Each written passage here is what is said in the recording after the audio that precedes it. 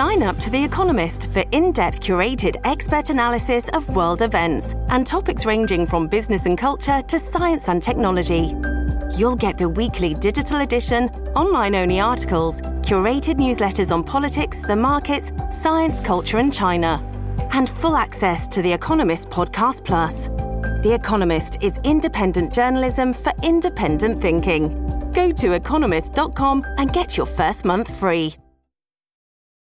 Your brain needs support, and new Ollie Brainy Chews are a delightful way to take care of your cognitive health.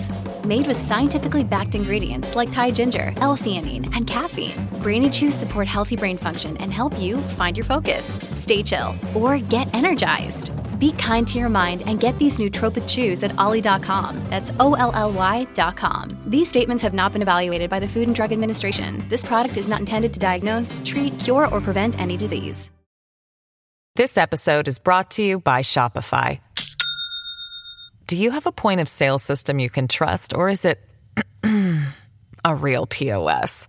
You need Shopify for retail. From accepting payments to managing inventory, Shopify POS has everything you need to sell in person. Go to shopify.com/system, all lowercase, to take your retail business to the next level today. That's shopify.com/system. Welcome to the New Books Network. Welcome to New Books in History, a channel on the New Books Network. I'm your host, Michael Vann of Sacramento State University. Today I'm chatting with Dr. Walter Greason about the graphic history of hip-hop, published by the New York City Department of Education in 2023 to mark 50 years of the art. Dr. Walter Greason is the DeWitt Wallace Professor in the Department of History at McAllister College. After his undergraduate education at Villanova, he earned his PhD at Temple. He is a preeminent historian of Afrofuturism, the Black speculative arts, and digital economies in the world today. Named one of today's Black history makers by the Philadelphia Daily News, Dr. Greason has written more than 100 academic articles and essays. His work has appeared on the Huffington Post, National Public Radio, and The Atlantic, among other popular, professional, and scholarly journals. He is also the author, editor, and contributor to 18 books, including Suburban Erasure, The Land Speaks, Cities Imagined, Illmatic Consequences, The Black Reparations Project, and the Encyclopedia of Black Comics. Dr. Greason is an active consultant and activist in historical preservation efforts. His digital humanities project, the Wakanda Syllabus, and the Racial Violence Syllabus have had a global impact. He currently writes about the racial wealth gap and patterns of economic globalization, and serves as a special consultant to the Institute for the Study of Global Racial Justice at Rutgers University in New Brunswick, New Jersey. The graphic history of hip-hop celebrates 50 years of hip-hop. In a unique blend of music, history, research, and art, the graphic history of hip-hop takes you on a journey of the musical revolution that changed the world over the last half-century. From its roots in the Bronx to today's game-changing artists, this beautiful, one-of-a-kind graphic novel intertwines hip-hop's storied history, massive global appeal, and its extensive influence on culture, politics, and economics into a new and innovative scholastic experience.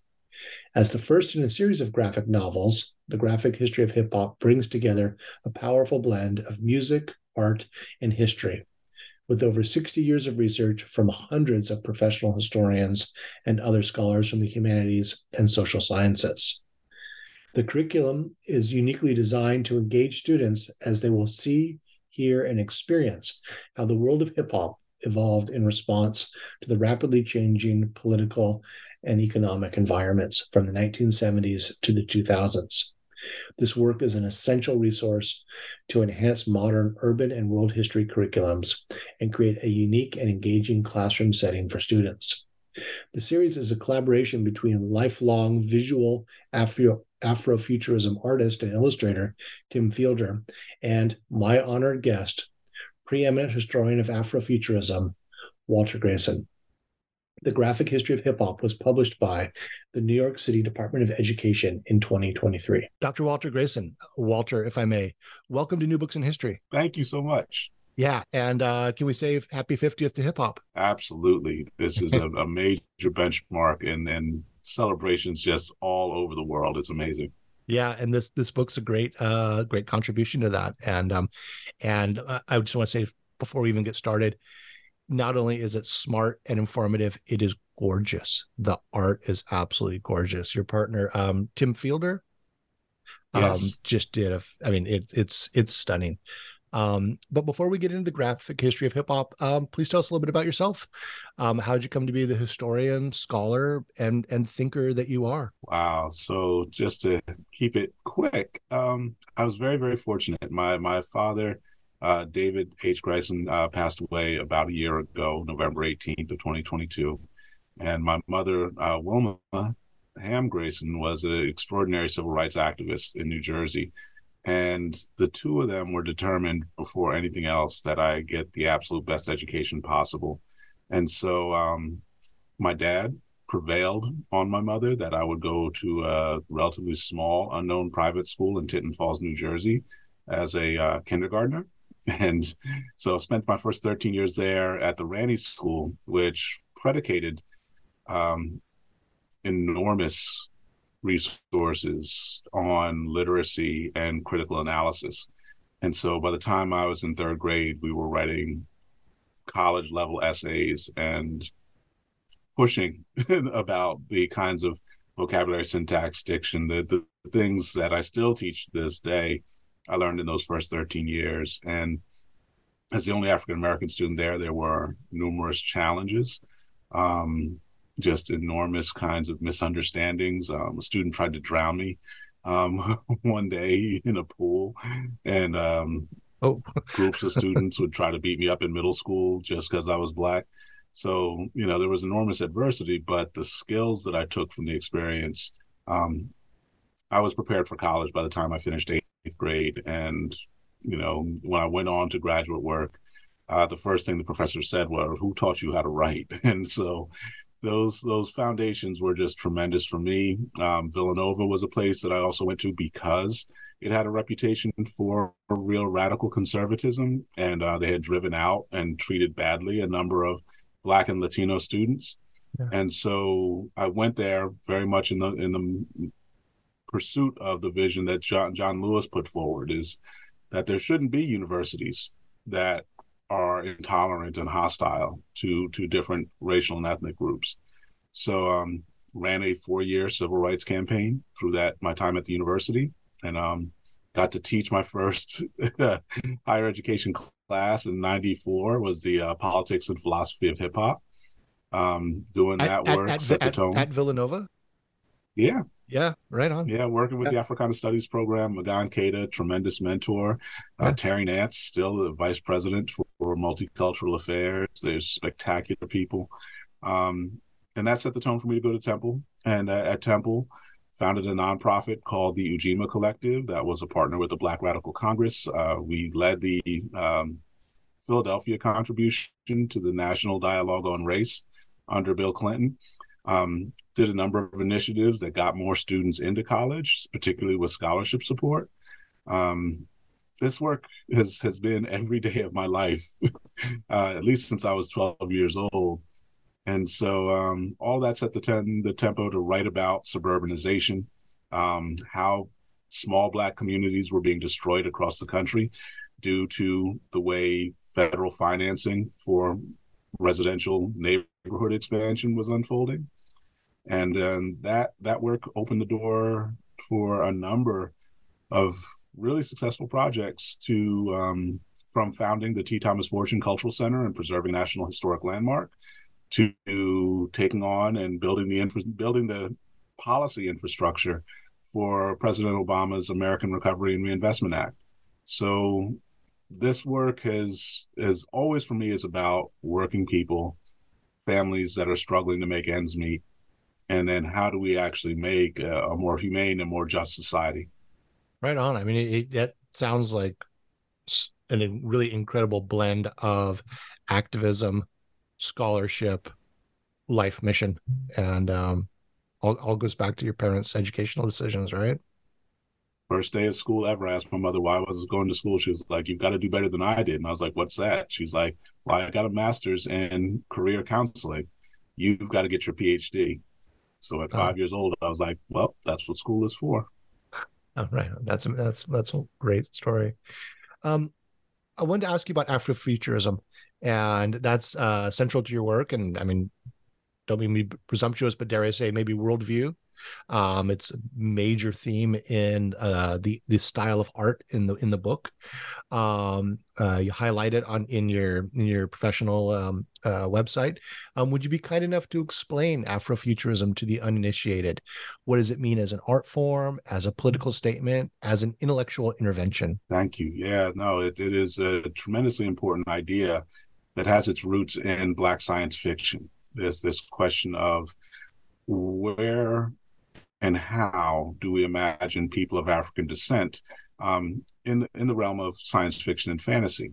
And so the work of Samuel Delany, of Octavia Butler, Dwayne McDuffie, and Christopher Priest, these are all people who in the 60s and 70s began to not just do the work of preserving Black history and telling stories about the current lives of Black people, but began to speculate and figure out how do we then imagine what else is possible going forward. So for me, it's a very important transformation of the public discourse. In the 1990s is when the name Afrofuturism emerges from the Village Voice with Mark Derry and Alondra Nelson. These folks begin to see the core themes that are coming out of the literature and out of music, out of hip hop, and are saying there are different ways that we can present what it means to be a part of the African diaspora. And so I look back over a century to the 1910s and 1920s, when you have someone like Du Bois or Ida Wells Barnett, or particular significance to me is T. Thomas Fortune. They weren't calling themselves Afrofuturists, but they were imagining different kinds of futures for Black people through the policies, through the literature, through the art that they were creating. But at that point, the primary goal was just to get people to acknowledge that there was a legitimate history and culture of Black people. Like the consensus denied the fundamental humanity of anyone of African descent, and therefore there was no history worthy of study. There was no literature or art to be considered or taken seriously. And so that struggle took the better part of 70 years. And so the emergence of Black science fiction and fantasy in the 60s and 70s is responding to the emergence of sci-fi after the Second World War. And that piece was looking at even cinematic expressions like Star Wars, where you get a single African-American character. And there's a sense of... In the second one. In the second film, yes. And he betrays our heroes. Like, thanks, George Lucas. Super progressive. Exactly. And that's that sense of just how do we shape a future and who do we imagine as part of our future? It's a huge debate from the advent of the civil rights laws up through the real acceptance of hip hop in the mid 1990s as an emerging genre. And so what really crystallizes it is when we have a movement for Black lives after the killings of Trayvon Martin and Michael Brown, and especially after Breonna Taylor and George Floyd are killed, is that part of the Black Lives Matter movement focuses on not just the worth of these lives, but the lost potential of who people can become over time. And that's at the heart of Afrofuturism, is giving us a sense of unlimited possibility for what tomorrow can be, and especially for people who have been held on the margins or systemically oppressed in different contexts. For me, the work was largely about Wakanda. And so from 2001 to 2007, I worked with Christopher Priest and with Reginald Hudlin, who were writing the Marvel comics about the Black Panther, and basically, in conjunction with them, built out the idea of what a Wakandan economy could be, like based on the way economies actually work. With Hudlin, I was basically pitching what is Wakandan architecture? How does the urban planning and design work in an independent country that's never been colonized? And so this leads to all kinds of wonderful insights about different kinds of technologies, synergies between nature and technology that we typically see as in opposition, respect for human dignity at the heart of medicine, and the ways that it's not just driven by pharmaceutical investment. So we had written essentially an online encyclopedia of what Wakanda could be based on real world science and social science and history. And when the Iron Man film came out in 2008, we knew eventually there would be a Black Panther movie. In 2016, the character appeared in the Captain America Civil War movie, and we republished everything as a single site called the Wakanda Syllabus. And that was the key resource that was used over the next 2 years to produce the Black Panther movie and the sequel, Wakanda Forever. And so when you look at the design of Wakanda, when you look at Talokan, the indigenous underwater society that they show in the second film, all these things are built on pieces that I basically wrote between 2001 and 2007. Ah, awesome. Yeah.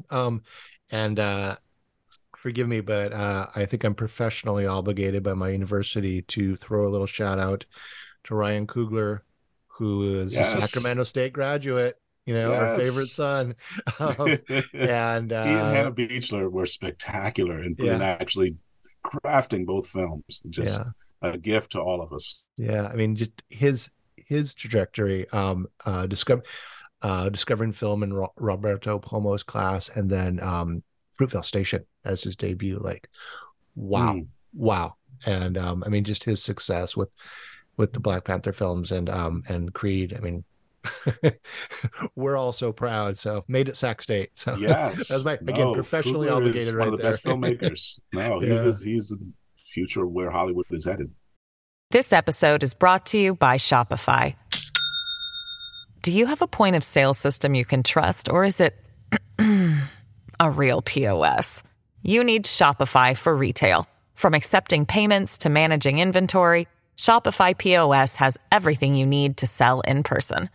Go to shopify.com/system, all lowercase, to take your retail business to the next level today. That's shopify.com/system. Yeah. Hey, and so, I mean, I came to Afrofuturism through reading, and particularly Octavia Butler. Mm-hmm. But there's also these resonances with music and culture, and particularly like sort of George Clinton, Funkadelic Parliament, right? Yes. Like, so what is that sort of slippage between the intellectual, not want to say intellectual, but like the literary project and the performing arts project? I mean, how does that mesh? So you hit at one of the key theoretical frames I teach a great deal about, and love to kind of play with and write about whenever I can find a minute. But it's how do we translate words and into images and into sound?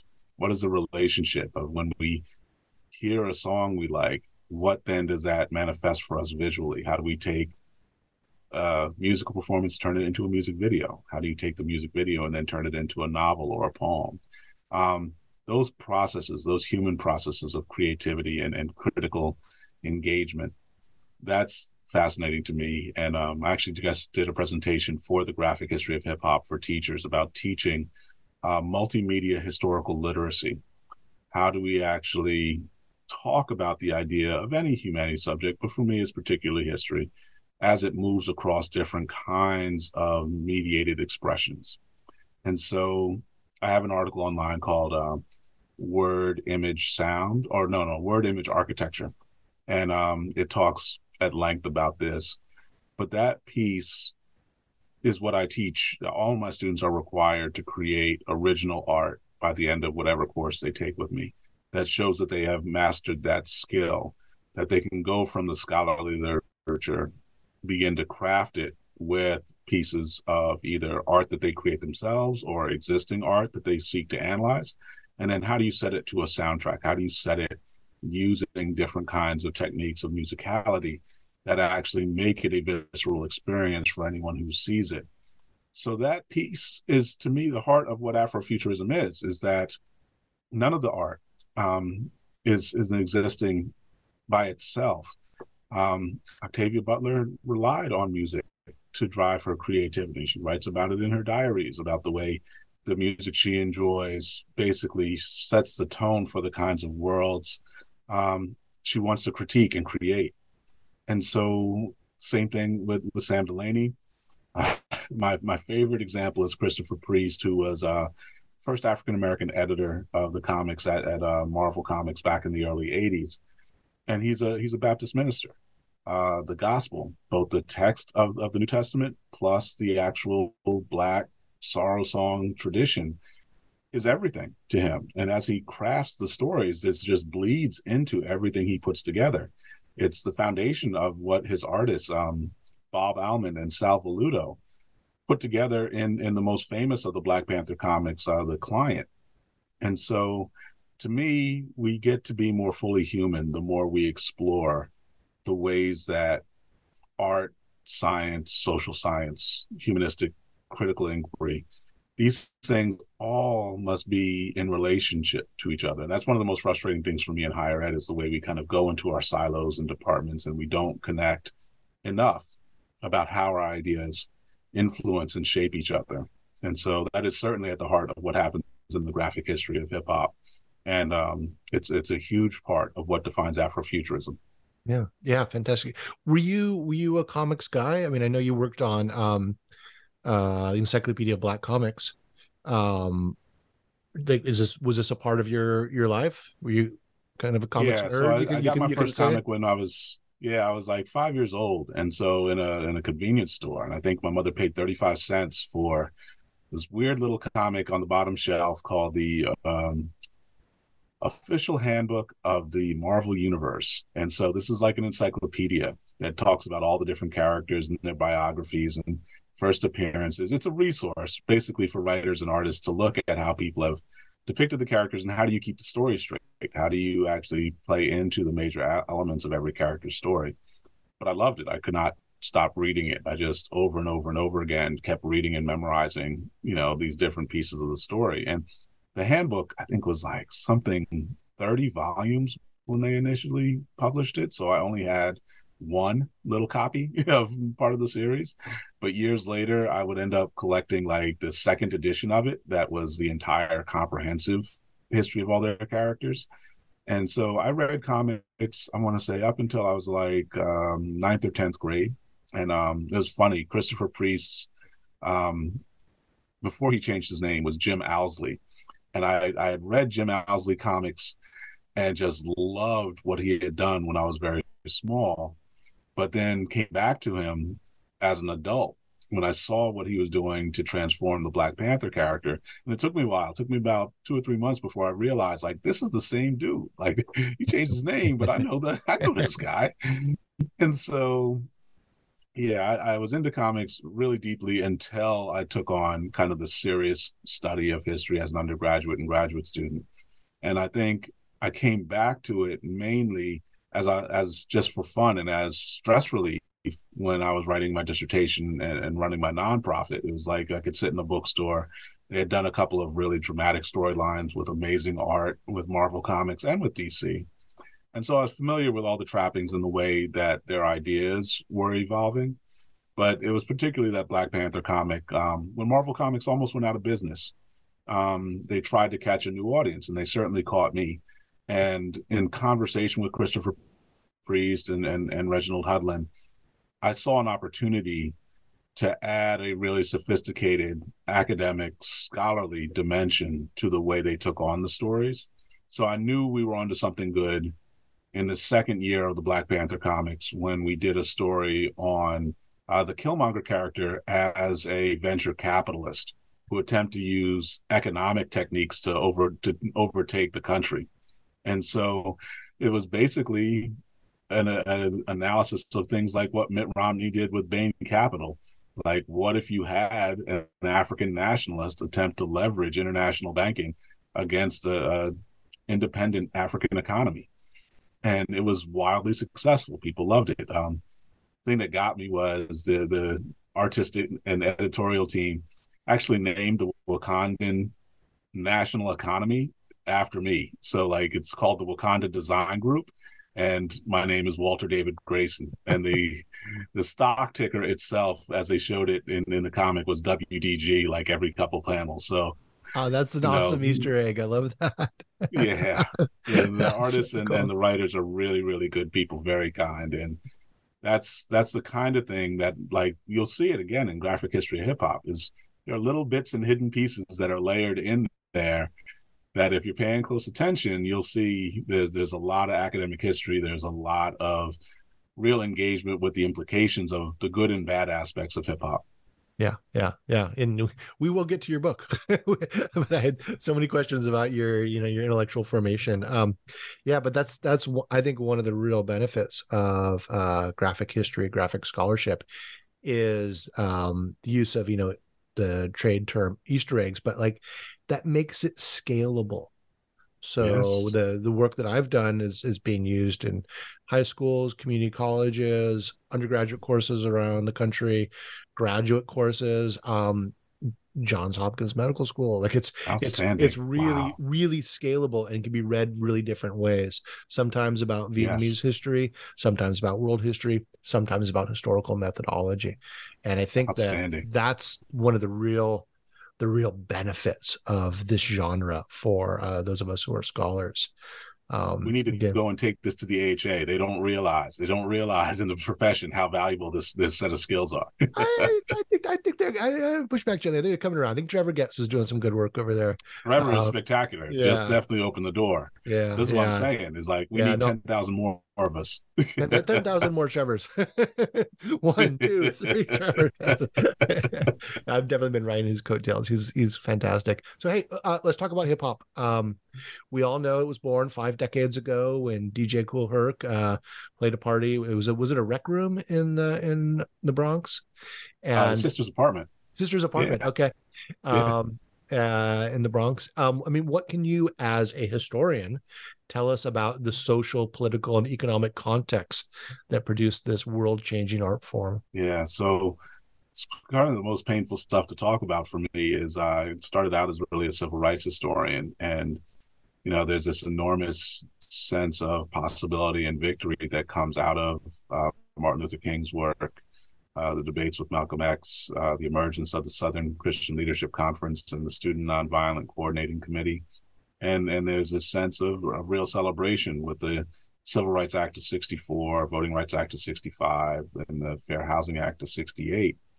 But then it's always this kind of tragic foreclosure of possibility that comes with the election of 1968, where Richard Nixon essentially crafts an agenda for silent majority to reject youth activism, race activism, women's feminist work, and build a conservative machine that would survive the Watergate scandal and really transform the remainder of the 20th century at minimum.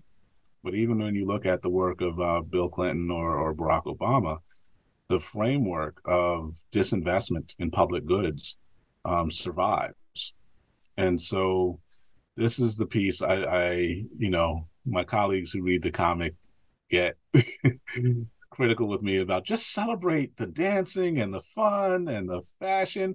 And I'm like, no, there's actually something really important that we have to tell the story that Yeah. in the early 1970s, the way the nation turns away from the civil rights agenda and really embraces a lot of the kinds of white conservative, white citizens councils, legitimation of their authority, that segregation really can't be overturned, that we have to be careful not to listen to immigrants and advocates for the poor, that we don't want to become Europe, quote unquote. Like there's this fear of liberal democracy that takes deep root in this period.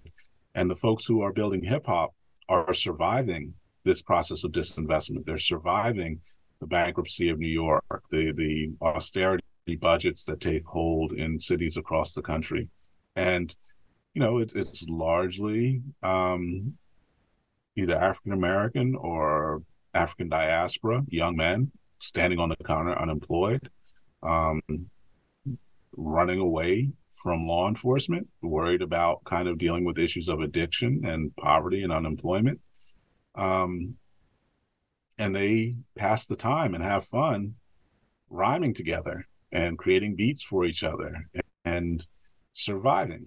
Like that's ultimately what hip hop is. It's a survival culture and experience as people just try to make ends meet, not get evicted, not get fired, not, end up hospitalized or in jail.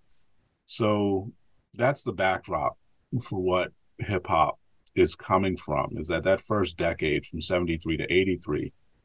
These are just ways for people to find the joy that they can on a given night or weekend to start to demonstrate this kind of skill, this intellect that's actively under attack by state government, by federal authorities, and people who want to police what is acceptable expression.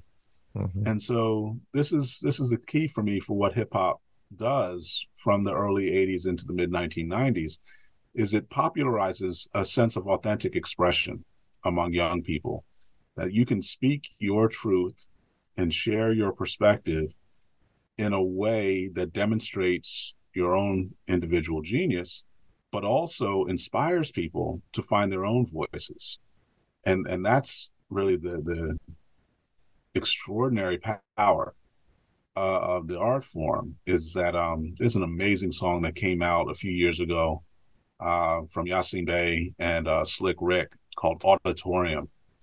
And Yasin's lyrics are just gifted, spectacular exploration of the lyrical gymnastics, the ability to speak clearly, effectively through multiple kinds of metaphor, simile, the kinds of parallelism and illustration that you can summon spontaneously as you speak. But then Slick Rick's verse is a story about being a soldier in the course of the war on terror, the war in Iraq, and serving in a place where everyone hates him and everyone is rejecting him because he's essentially invading and occupying force.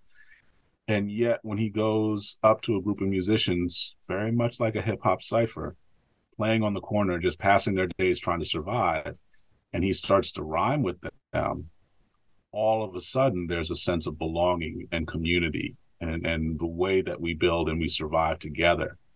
And so hip hop is a way that people who are facing enormous adversity, whose lives are in danger, they can actually have some peace of mind. They can find some joy and sense of solidarity together. And it really doesn't matter if you're in Atlanta, St. Louis, or Oakland, or if you're in South Korea, Argentina, South Africa. Like, everyone around the world is facing real struggle. And hip hop is a tool that you can use to not just survive it, but you can overcome. Yeah, absolutely. And also just in that context of economically disenfranchised yet incredibly creative young artists, you just need your brain in your mouth, right? You just need to be able to think and articulate, and that's lowering the bar to entry from, being in a rock band or having to have instruments and so forth. That music can be done on the corner. Rhymes can be practiced. I mean, it resonates with what I know about the history of the early punk movement in working class England, and having like very limited access to instruments. So let's create with what we have. Yes. Yeah. So could you talk about some of the phases that hip hop's gone through in this 50-year history? I mean, obviously you could talk for quite some time, but like sort of briefly, like what are the key phases in this 50 years? That's a good question right now, because I'm rethinking. We're in a moment where, even as we produce this book, we basically stop at 2006, just saying we're still seeing kind of transformation and evolution happen in the last 15 or 16 years. But so I'll come back to kind of the contemporary moment in a second. But to start, for me, it's always been original school. That is the folks who don't have record contracts, who don't get radio airplay. They're really straight up in the park, in the apartment building, in the stairwell, just rhyming for friends and folks who are passersby. That original school of rap, whether it's Grandmaster Flash or Kool Herc or I say Curtis Blow was really influential for me, Sugar Hill Gang. These folks, like they start to break through, but there's a lot of skepticism. There are a lot of barriers. People see it as kind of a fad, something that is weird, that can be kind of laughed at and then kind of ignored. It's the moment when you really see, I guess, UTFO and Full Force and Roxanne is this transformative piece, and it's the emergence of Run DMC and Def Jam Records that folks start to stop and take notice and think, this is actually much bigger than we thought it was going to be. Everyone looks at the Run DMC Aerosmith collaboration. Folks will also look at Public Enemy and Anthrax or Rage Against the Machine. There are these ways that the music in hip hop is experimental and connects across genres and starts to kind of build on the success of rock, build on the success of punk, and join a community of people who are engaged in struggle and critical analysis of the world around them.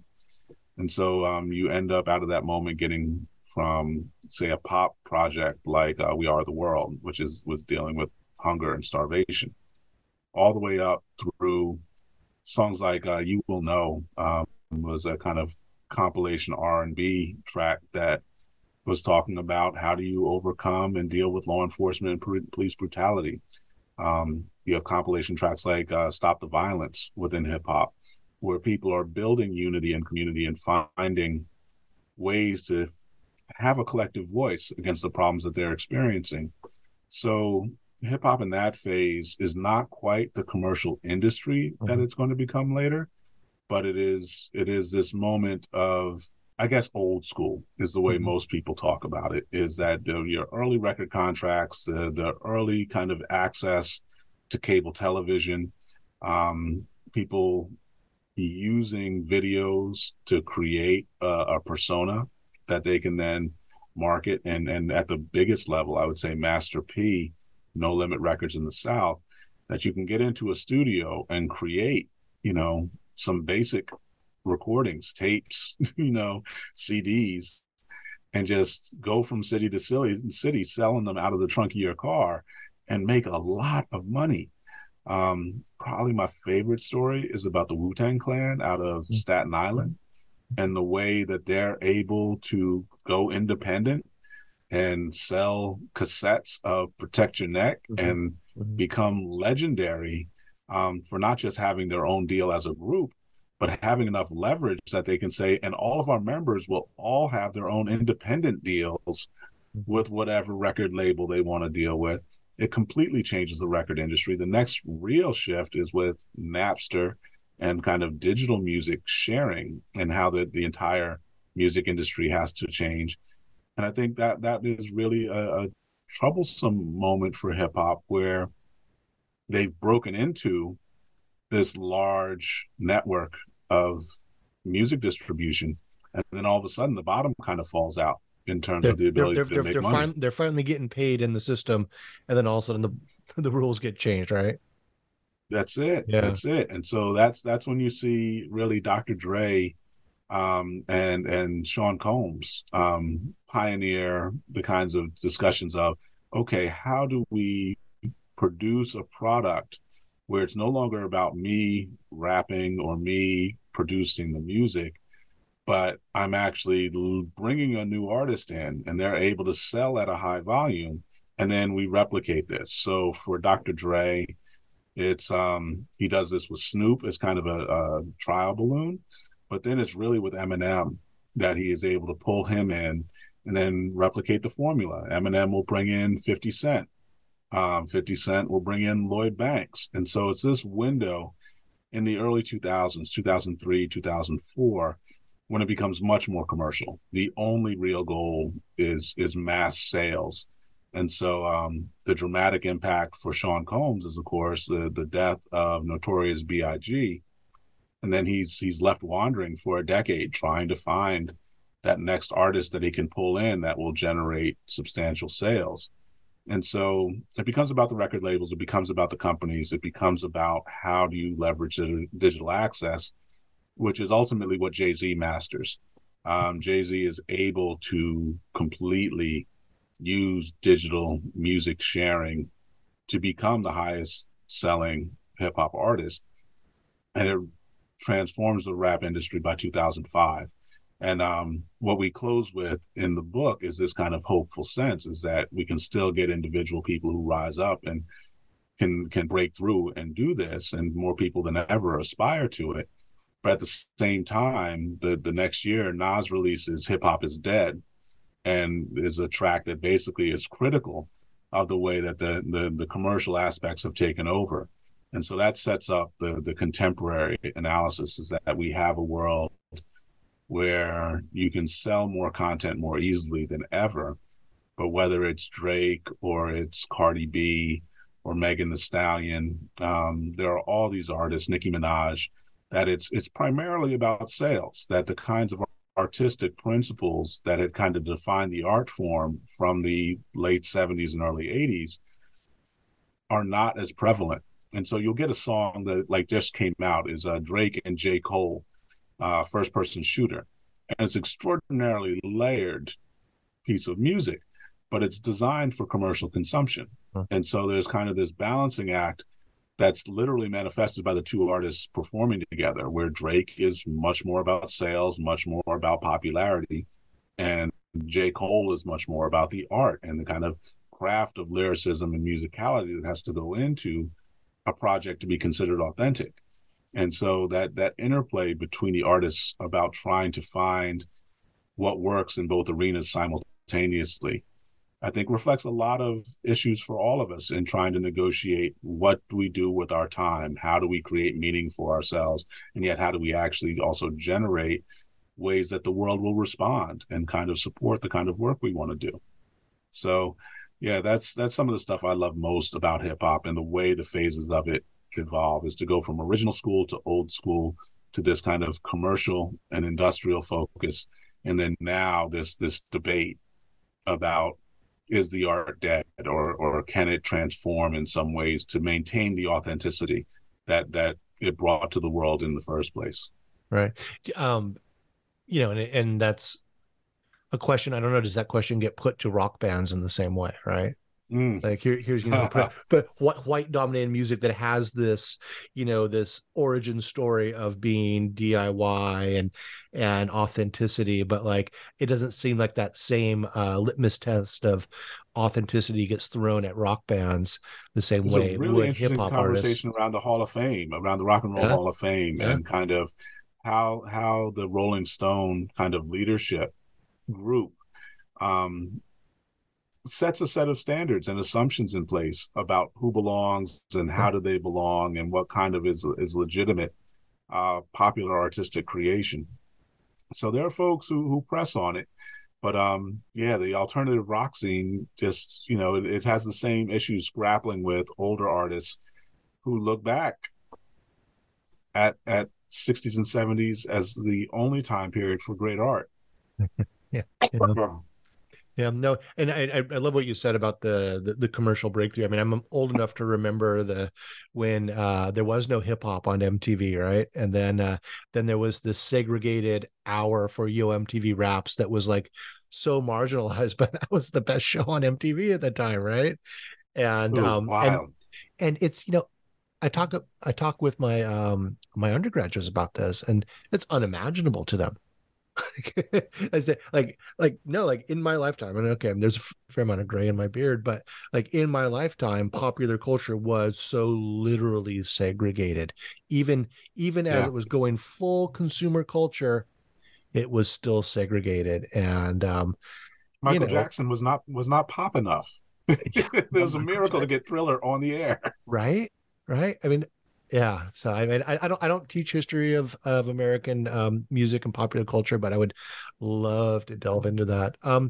Now, getting beyond the United States, how do you account for hip hop's global appeal? I mean, this is an art form that's literally conquered the world. That's it. That, like, your point of entry that you make, that you can learn to rhyme and get someone to make a beat for you really, really cheaply, like that's key.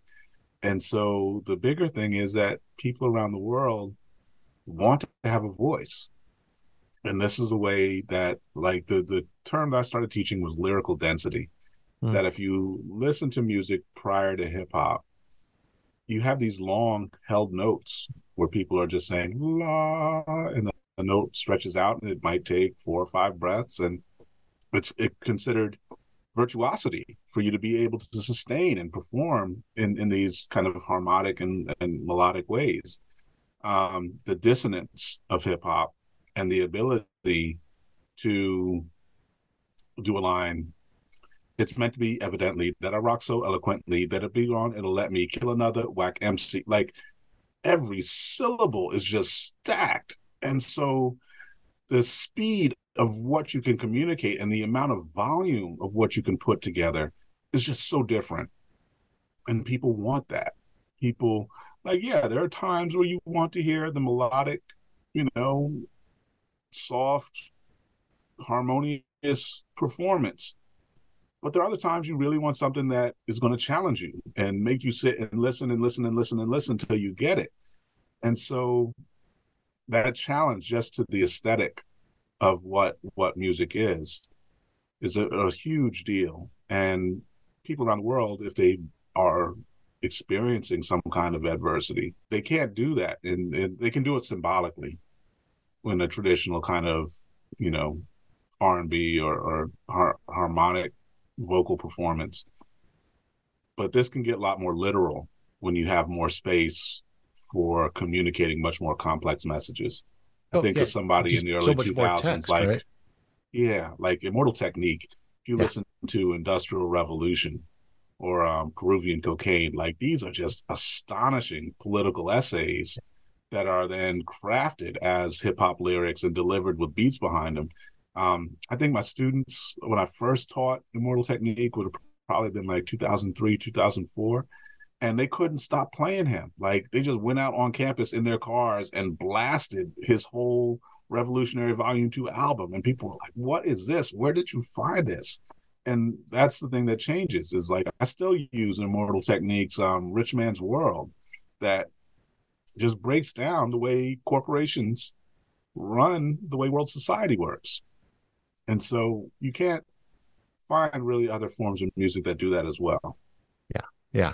Lyrical density, I think that nails it right there. There's so much put in there. It's both the technical proficiency of watching the artist sing, do that, right? Like, I can't do that. It's like watching the Olympics. Like, that's human excellence.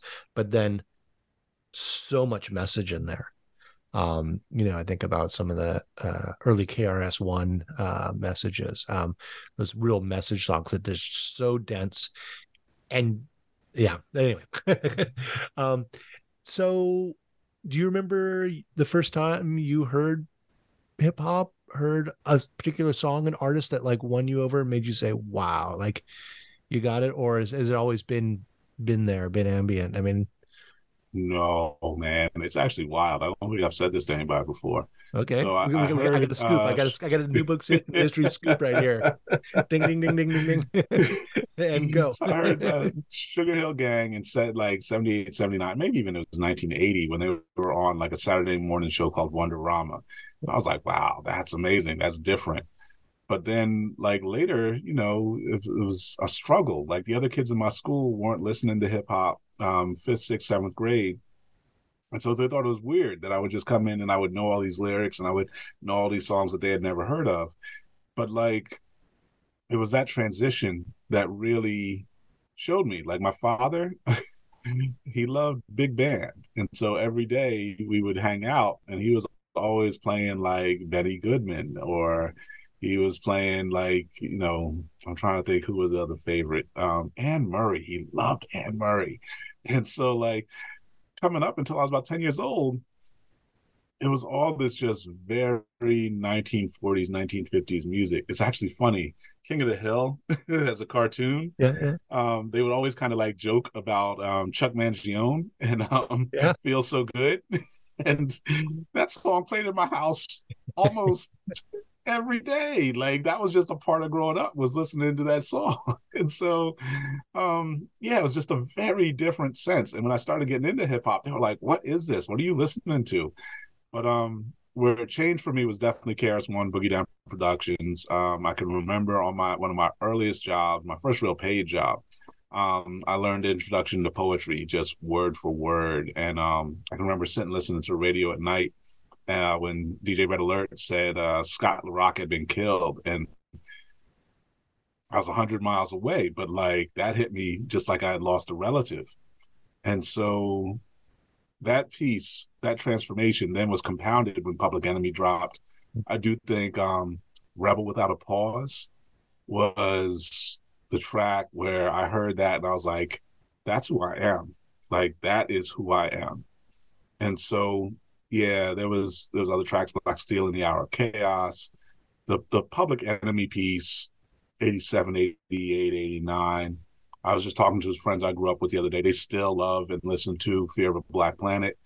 Like it's amazing. The Public Enemy. I mean, that era, just absolutely amazing work, right? Yes, yeah, and this is all growing out of Fight the Power and to Do the Right Thing. That moment in the late 80s, early 90s was really a rupture for people who were tired and couldn't even articulate necessarily why they were tired of all the kind of like messages that came out of Reaganism through the 80s. But then it gave them a framework to start to raise questions at least, and then see that something else was possible. And so it still wasn't fully formed. It wasn't, people weren't trying to hear from Sister Souljah in 1992 when Bill Clinton attacks her and says that she's an illegitimate voice on the national stage. So there's a lot of limitations to what goes on there. I mean, we see Al Gore's wife, Chipper, led the campaign to put parental restriction stickers on all these albums. And so people think hip hop was always popular, but it was really an uphill fight just to have it become part of accepted language in the way the United States and the world could hear young people. Like that was not automatic by any means. Yeah, and when you talk about Public Enemy and I think I was definitely listening to KRS-One and others before that, but it was really Public Enemy that I was young white punk rocker at that time, right? That was the hip hop kind of punk breakthrough that when they re-recorded with Anthrax. I even saw that tour with Anthrax and Public Enemy at the Henry J. Kaiser in Oakland. Absolutely amazing. And just like that, I mean, people talk about the DM or Run DMC Aerosmith collab. Okay, that's at that commercial level, but I think really authentic hip hop level, it's Public Enemy and Anthrax. That was just that incredible. It is a racial breakthrough. I mean, it's astounding, and in two what had been very, very segregated genres, right?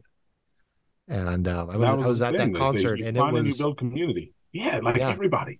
It was everybody, and it was awesome. I mean, it was just amazing. Who's to steal from the Chris Rock film? Who's your top five? Can you even? Yeah. So I have a particular, because the lyricism is enormous to me and political expression. I wrote an essay called The Canon. It's got to be 10 years ago now, where I went through and talked about kind of not just a top five, but really 5 genres of different kinds of hip hop and rap performance that, for me, define how you move through and grow through the art. In my top category, you could probably tell I talk about Immortal Technique is just spectacular. Yeah. But I'd say my number one is Pharoah Monch. Pharoah Monch comes out of Queens. He was in this group called Organized Confusion in the mid-90s. Had a breakthrough with his album Internal Affairs, I want to say 98, 99, off of Raucous Records. And just tragedy. His biggest song was called Simon Says. and it samples a beat out of the Godzilla movies. It goes boom, boom, boom, boom, and that's like looped. But the owners of the Godzilla films sued him for using the beat from their film. And so he was forced to repay them over a period of like 8 years out of continual performances, and they wouldn't let him make money off of this amazing single he had produced. And so it was just tragic that this amazing lyricist had to kind of suffer this penalty for almost a decade. But then he has gone on and done something amazing. Like, I love his track, When Gun Draws, where he's rapping from the perspective of a bullet and kind of condemning gun violence. And he did that as an independent artist. It got MTV airplay. It got enormous circulation. And so he still tours really successfully. I was so happy for him actually here in Minneapolis about a month ago. Nas and Wu-Tang were performing with De La Soul, but they brought him out as a surprise guest, and they like inducted him into the Wu-Tang Clan. They made him like a Wu-Tang Clan member. And like, for like a hip hop artist, for Wu-Tang to come up and celebrate you, be like, yo, you belong with us. Like, I was so happy for him because I just knew the kind of struggle he had been through. So yeah, let's say Immortal Technique, Pharoah Monch, Jean Grey, and then I'm torn because I got to say Wu-Tang. Wu-Tang is just tremendous, and like I can't go anywhere without getting down with what they do. But then I have to say also Black Star, Mos Def and Talib Kweli. Like, Mos Def changed his name to Yasin Bey, and I was talking about him earlier. But that album, along with Black on Both Sides and the Reflection Eternals albums, the song I teach the most really is called Thieves in the Night. And it's Mos Def and Talib Kweli interpreting The Bluest Eye by Toni Morrison as a hip-hop track. Mm-hmm. And it's just magnificent, absolutely magnificent song. For me, it's very hard to find another song that's as good as that. Yeah, yeah. So why did you want to work with Tim Fielder, and the artist? And I really want to underline this, and that the book is just visually just gorgeous, just absolutely gorgeous. Have you worked with him before? Why did you want to work with him? What about his art, his eye drew you to him? Yeah, so I was part of Black Sci-Fi back before folks were calling it Afrofuturism. Mm-hmm. And Tim has been in it since the early 1980s, doing art in a variety of venues. And we met, I want to say 2015, in Jackson, Mississippi, at an event called Planet Deep South, hosted by Jackson State University, led by John Jennings, who has become the dominant artist of Afrofuturism over the last decade or so. Produced stuff like Black Kirby, does a ton of stuff for Marvel now. But you probably had 50 of us there, artists, writers, scholars, talking about Afrofuturism at Planet Deep South. It was literally like a church experience. I had been at the previous event in 2014, which was Astro Blackness. And then I think the next year we got together at Princeton for Ferguson is the Future. And so Tim and I were just vibing. His energy is infectious, just an amazing person to work with. And Ronaldo Anderson, who's at Temple now, who is in Africology, put a group of people together to do Afrofuturist work on nuclear proliferation. So we were actually working and advising the Air Force on the ways that we actually move towards a secure nuclear world. And this was, I want to say, 2019, summer 2019, or it might have been 2021. And when we did that, I saw Tim just on the spot sketching theoretical visions of what the future of agriculture could be, what the future of transportation could be. He's just on the spot generating this extraordinary art that I ended up seeing about a year later when he was talking about like the way AI was going to change education. He had done this sketch that ended up getting used by Meta, by Facebook, for one of their TV commercials. And so seeing how quickly he produces art and the way, just how organized and how focused he is about producing good work, there are lots of amazing artists. I think of John, I think of Stacey Robinson. There's brilliant, brilliant artists across the movement in Afrofuturism. But when I needed somebody for this hip hop comic that needed to work on a relatively tight timeline that could produce a lot of quality art that would be memorable, Tim was the choice. And I was very fortunate to catch him at a time when he had a break in his schedule and it made sense for him. But now it's become, just enormously important partnership for me.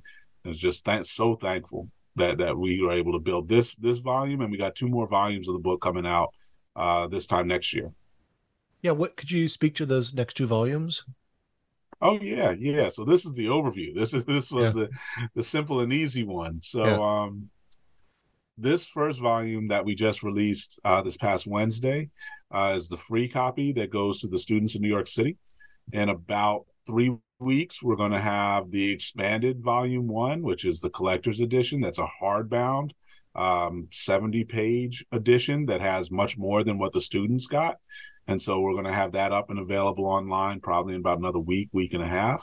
Oh, and so, okay. So I read the PDF of what was released to the students. The student edition. Yes, and there's more. You don't know how excited I am that there's more. Okay, 70-page hardbound. Who's publishing it? Oh yeah, so that's just me and Tim going through Ingram. That's his publishing house. He distributes his art through Ingram. All right. So that'll be out in a couple weeks. And then what we're contracted for with New York City is to do 2 more 30-page comics by the end of next summer. The second edition is going to look at the contemporary scene. So since 2006, how has hip hop evolved, and then the kind of contradictions between the commercial pressures and the artistic demands. Then the third edition is a much more ambitious 30-page comic that basically puts hip hop in world historical context. And so we literally go back, 3,000 years and look at the history of music and then situate hip hop in a conversation with the evolution of world music up until the present. And so those are the next 2 volumes. Each of them is also going to have an expanded hardcover edition that'll be like double the size of what the students get. So it's just a really exciting time. I'm excited. These are gonna have a really special place on my shelf, man. I can't wait. I'm thrilled to hear that. Well, so I mean, we sort of end these interviews with asking you 2 questions. The first is, the last one, what are you working on now? But that seems to be what's coming up there. So let me finish with, can you suggest 2 books for the audience to read on any subject? But some 2 good hip hop books would obviously be appropriate, right? So that was my thing, is that, like, oh my goodness, there's so many good pieces to recommend. And just on hip hop, if you haven't read That's the Joint by Mark Anthony Neal, Murray Foreman, and Regina Bradley, their new edition is just about to come out. And so That's the Joint is spectacular, and I can't wait to see this new edition that they're putting forward.